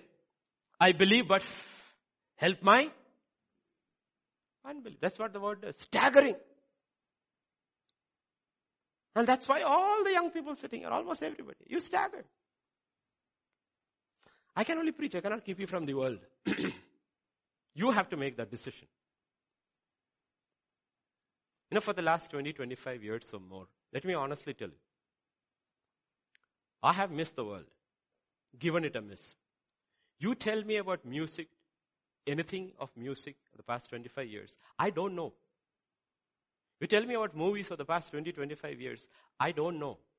You tell me anything of non-fiction out there in the English world, I don't know. And I don't want to know. Sports, I don't know. I don't know IPL, who is playing, who is winning. Cricket, tennis, football, I don't know, I don't want to know. Ralph Nadal, we'll give to Pastor Vijay.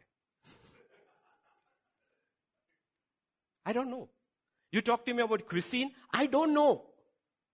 I'm not interested.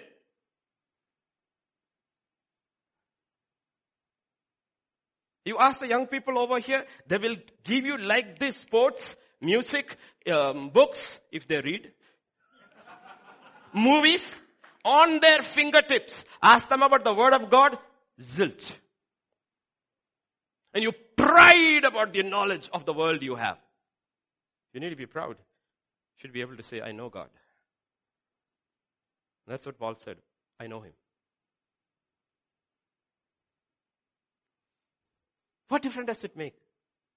Knowing all these things. I realized it long ago. And I was a buff into all these things. Some just to show off. Like music. I was never a music person. But when you want to show off, you also listen to these things. But one day I walked away from it all. It didn't take much. Just walked away from it all. We don't walk away and then we want to walk with God. And we are not able to agree with God. Because scripture says in Amos 3:3, can two walk together unless they are agreed? And here this mountain of unbelief. Mountain of unbelief.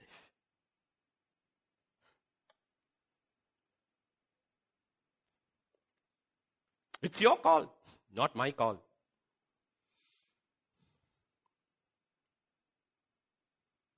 Mark 4:19. The cares of this world, the deceitful of riches, the desires for other things, entering in. How does it enter in? Tell me, how does it enter in? You go to a shopping mall, you see 1,000 things which you don't need ever in your life. You end up buying 50. At the end of the month, you don't have money. And you come with all this stuff I have entered in. And little later, you find this is damaged, that is, you are now miserable, you are angry with everybody. It didn't come into your house unless Amazon delivered you. That is a new way. Pandemic also, Amazon is willing to deliver. And if you cannot come into your house, he will throw it over the gate.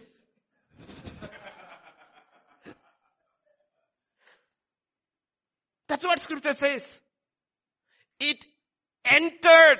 The problem is not that it entered in. The problem is it choked the word. That's where the destruction lies. It entered in and it choked the word. Now you are staggering with unbelief. And you're crying out to God, Lord, help my unbelief. God will say, will you separate? Will you come out? Withdraw and get into your prayer closet. I will speak to you. I am not a respecter of persons. My promises stand forever. Any man, woman or child who seeks me with all your heart, might and strength will find me. And I will be known of him.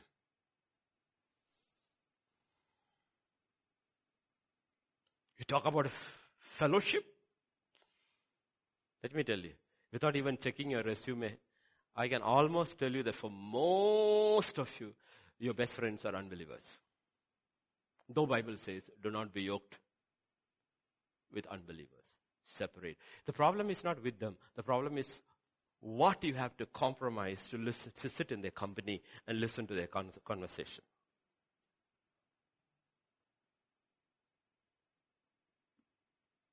Think about me sitting with 5 people and having a game. 4 are from the world, me. Okay, we shall list the top 5 movies of 2020. I don't know. 2019, I don't know the name of one. 2018, I don't know. 2017, I don't know. 2016, I don't know. I don't even know the names of the actors now. I stopped in 1990 with Amitabh Bachchan. I know he's still alive. You think watching this doesn't take your faith away? Watching this is not ideas and situations that is acceptable, which is not acceptable to the word of God. Do you think it is not choking the word of God?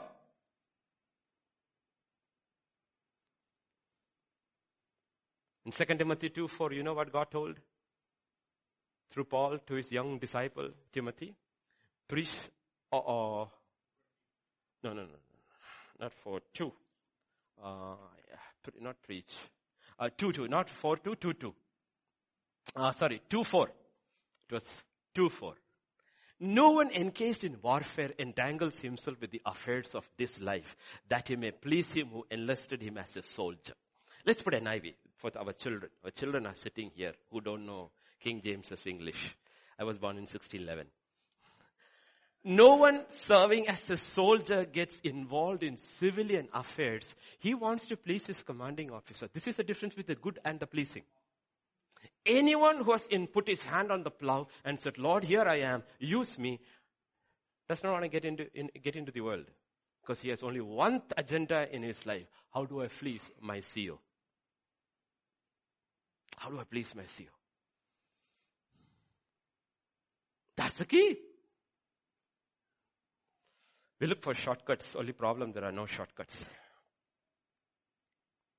Then quickly, there is the third one. We looked at two, right? What are the first one? Ignorance. Second one, we don't separate from the world. The world has got it.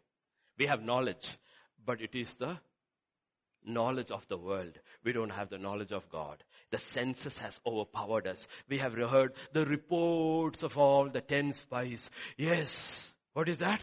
There are giants in that land. And we are like grasshoppers before them.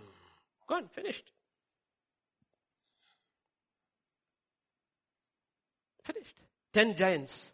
No, you can put them. Fox, CNN, MSNBC, all 10 giants reported. Biden has won. Half the church is gone. Oof. Get in and pray. It's not over yet. When God says it's over, it's over. Even if Biden is finally put over there, in the prayer closet, you will know God better and understand God better. Time in the prayer closet is never a waste. It's the most profitable endeavor you can do on planet Earth before He takes you there, and then you don't have to pray ever. You are in His presence. Pray at least now.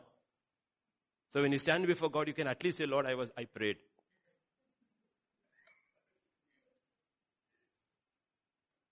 All the giants are out there with their reports. And then we come and sing, whose report will I believe? The most difficult in a church is not the first two. It is the third one. Genesis 1:1, Hebrews 11:3. In the beginning, God created the heavens and the earth. And by faith, we understand the worlds are framed by the word of God, that the things which are seen were not made by things which are visible. Write that and see if you'll get marks in your science exam. You go to school, the education for which we pay through our nose, they teach you everything contrary to the word of God. Not creation, evolution. Gender, sexuality, marriage, relationships, home, everything is tossed out of the window. So now what do we have? Wrong knowledge. Now the problem is, let me tell you, let me explain to you how to explain. Now you have this frame on, you can read this, right? Now we have another overhead projector over here. Supposing I project something else on it. Will you be able to read both together? You will have to shut one off, right? That's the problem. We have valued secular education so much. Now we realize secular education was a myth. There was nothing secular about it.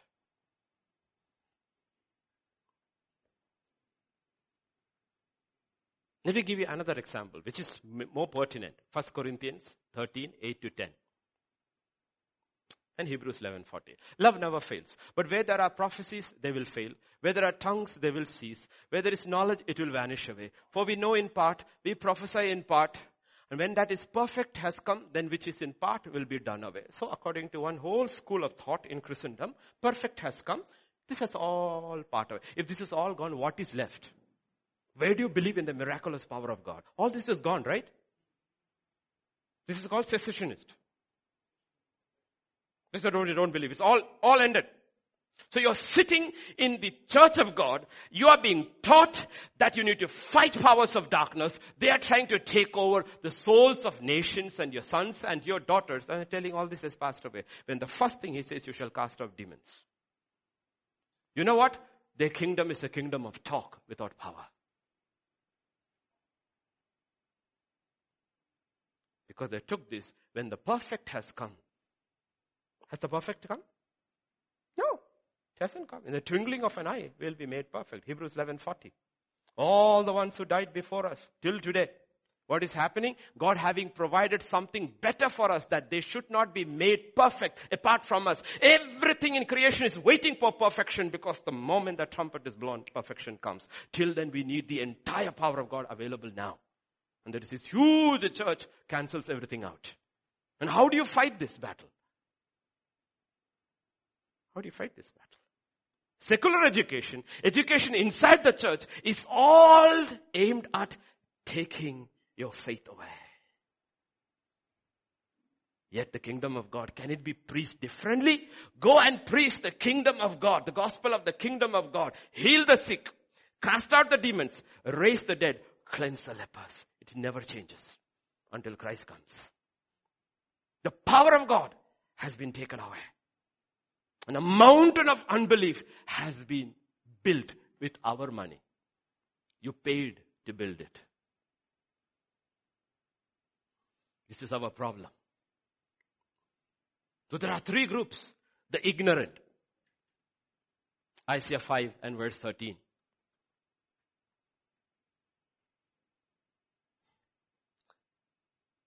13. That's 12. Quickly, we're running out of time. Therefore my people have gone into captivity because they have no. The first one is, we do not have the knowledge of God, and we have gone into captivity. You see this, I cannot verbatim quote it. A great writer said, one, your handcuffs, handcuffs, whether your handcuffs are made of iron or they're made of velvet, they still restrain you. That is how the enemy has, through beautiful education from UCLA and Princeton and Harvard and Oxford, put velvet bracelets on our hands and took us into captivity. Laka, we threw this out. Like I kept saying, go to every great university in the world, Oxford down to Harvard. Every university was started as seminaries to train the sons and daughters of men to preach the word of God. Today you cannot have the word of God there.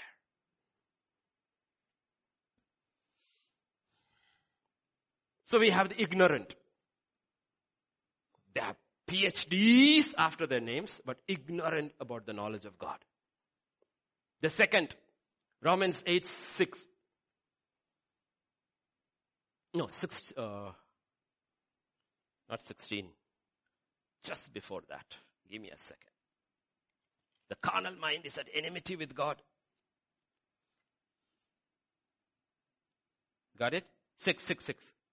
For to be carnally minded is, I have to read it. To be worldly minded is what? Death. It's death. God is not saying you will die. He says you're already dead. You're already dead. Even sitting in church, you're already dead. Do you know what the prodigal son's father said when the son came back and the elder brother was upset? He said, my son was dead. How did he die? He thought he was having a gala time. But his father said he was dead. Why? Because he went to the world. He's dead. Going into the world doesn't cause death. Being part of the world causes death. Because the world, if your spiritual eyes were open, is a stinking corpse. And you're feeding on maggots. And you call it shopping. Be careful. Be careful. Be careful. Carnal mind is death. But to be spiritually minded is life. It's life and peace.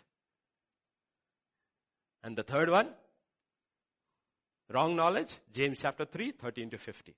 Who is wise and understanding among you? Let him show by good conduct his works are done in the meekness of wisdom. But if you have bitter envy and self-seeking in your hearts, do not boast and lie against the truth. This wisdom does not descend from above. It is earthly, sensual, and demonic. Let me give you a simple example. Just for 30 seconds I saw. Okay? There are crowds on the streets of New York and California and all not celebrating Biden's victory, celebrating Trump's defeat according to the news media. But you just have to listen to them. And you know, these are all kids from Ivy League universities. You have to see them, the way they are dressed the placards they use, and the filth that comes off their mouth. And you need to see that celebration is demonic or not. Just listen to what they say. The words can be never uttered, even in a normal company. What they say. And you need to ask, why do they hate their president so much? What did they do? What did he do that you dislike so much? What did he do? It can't be his tweets, because the words you use, he never speaks. Because he's pro-life? Because he's pro-life? Because he's pro-worship? Because he's pro-free speech? So your reaction is demonic. This is not celebration of human beings. This is a celebration of demons in human beings. And the church has the strength to fight this? No. Where is the strength? You find that strength in the prayer closet. One man. God said, I'd look for one man who would stand in the breach. One man. So there's only one solution. There are no two solutions, only one solution. Romans 12, 1 and 2. Everybody knows. Offer your, read it for me loudly, all of you together. I beseech you, brethren, by the mercies of God, present what? Lord, I present my 5 senses on the altar. I will not go by what I see or what I hear. I will go by what you speak. I will not be conformed to the world. I withdraw from the world. I will go when I have to go. But I will never be part of the world. I will not be part of the world. I am not of the world. I am of above. I will renew my mind continuously by the word and by your spirit. And I will speak and I will believe what you say. What you say. There's no other solution. No other solution. There's only one solution, God says. I will live and die by this book.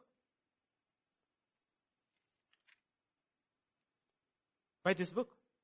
That's why David was birthed. You know why David was birthed?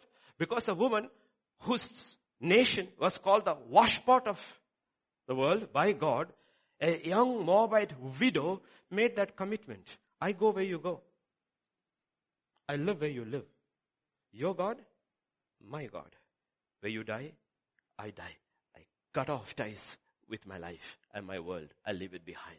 Today, whether the people accept or not, I identify completely with the God of Israel. And she is the grandmother of King David.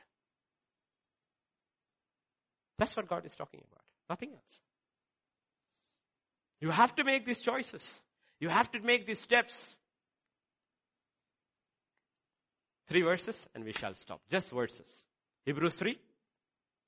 Beware, brethren, verse 12, let there be in any of you an evil heart of unbelief. What does it do? You depart from the living. The next one. So we see they could not enter in because of nothing else. They could not enter into because of. And 4, 10 and 11.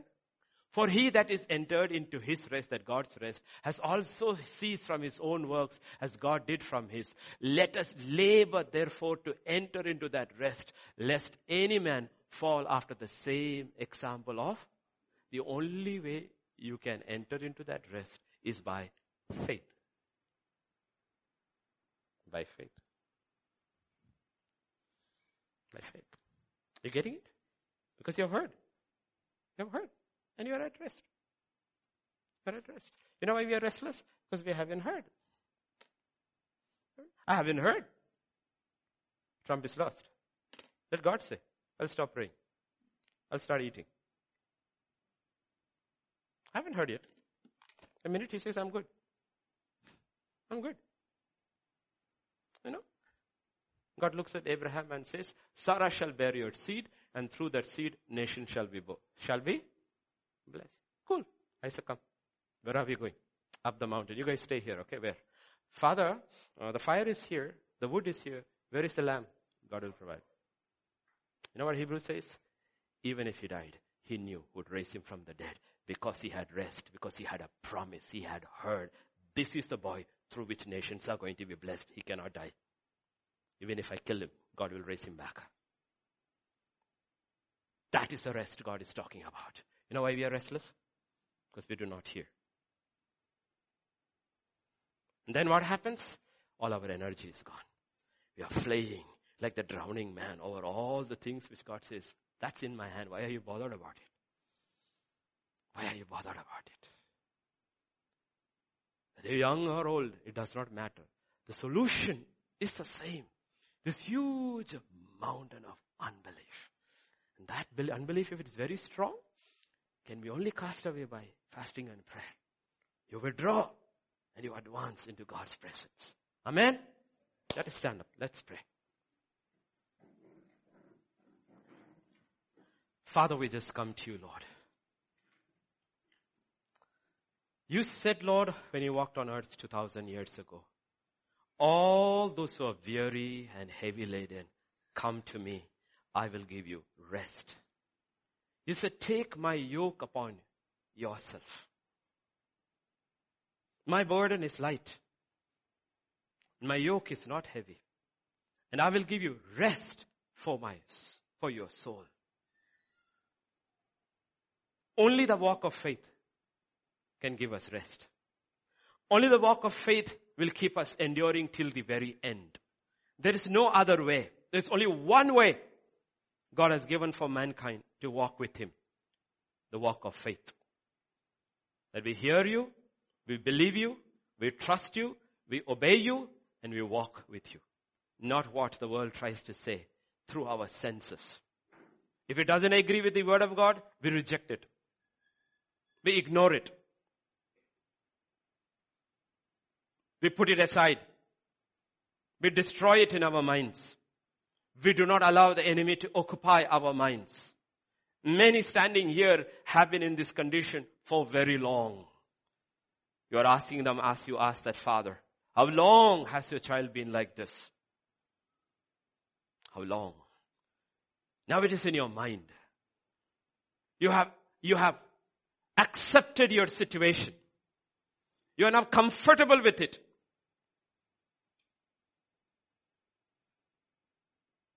And you are already making preparations according to your issue, not according to the word of God.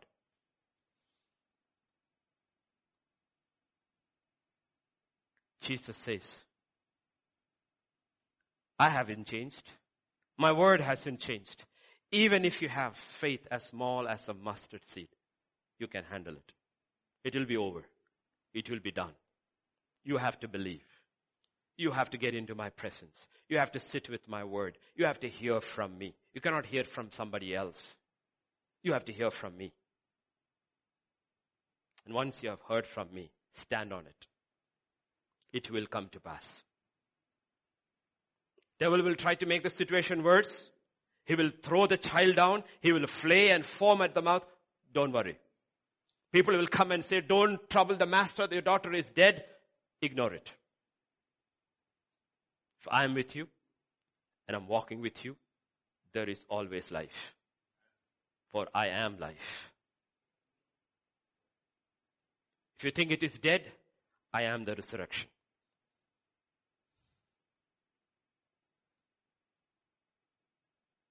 Father, I take authority in the name of Jesus of Nazareth. And I command every spirit of unbelief, every spirit of infirmity to leave your people in Jesus' name.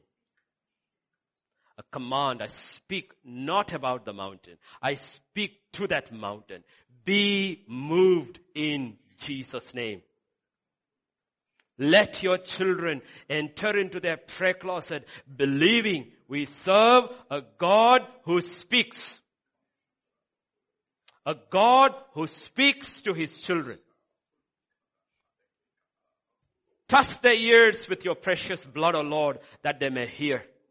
Anoint their eyes with your balm, O Lord, they will enter and see into your spiritual realm, Lord.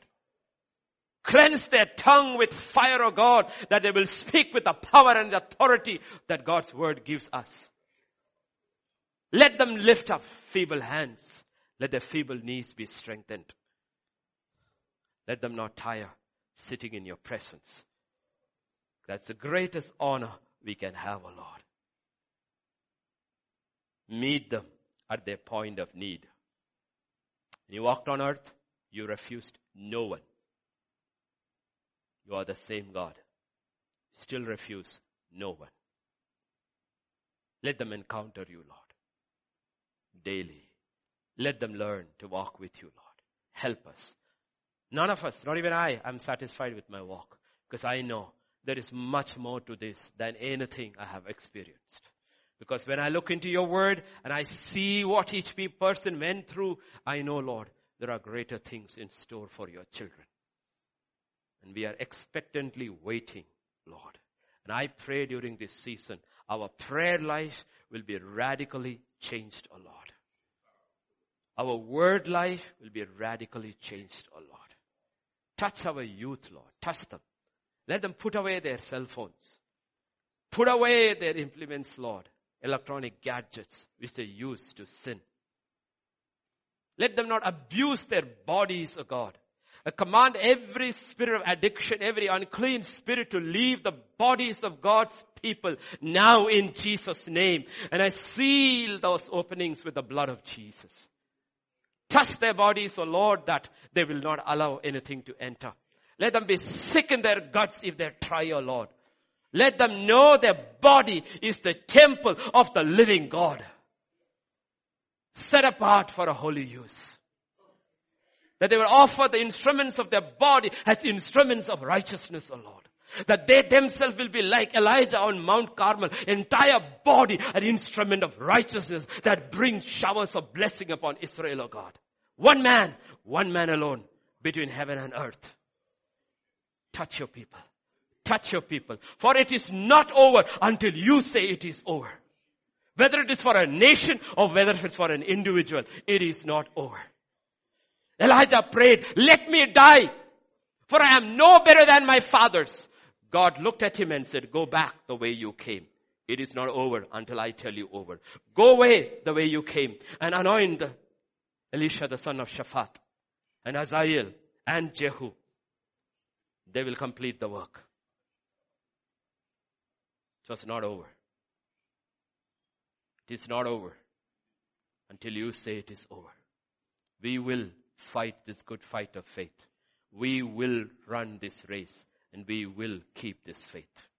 Thank you, Father. Bless your children, protect your children, cover your children, keep your children. Thank you, Lord, for in Jesus' name we pray. Amen. The grace of our Lord Jesus Christ, the love of the Father, and the fellowship of the Holy Spirit rest and abide with each one of us. Amen and amen and amen.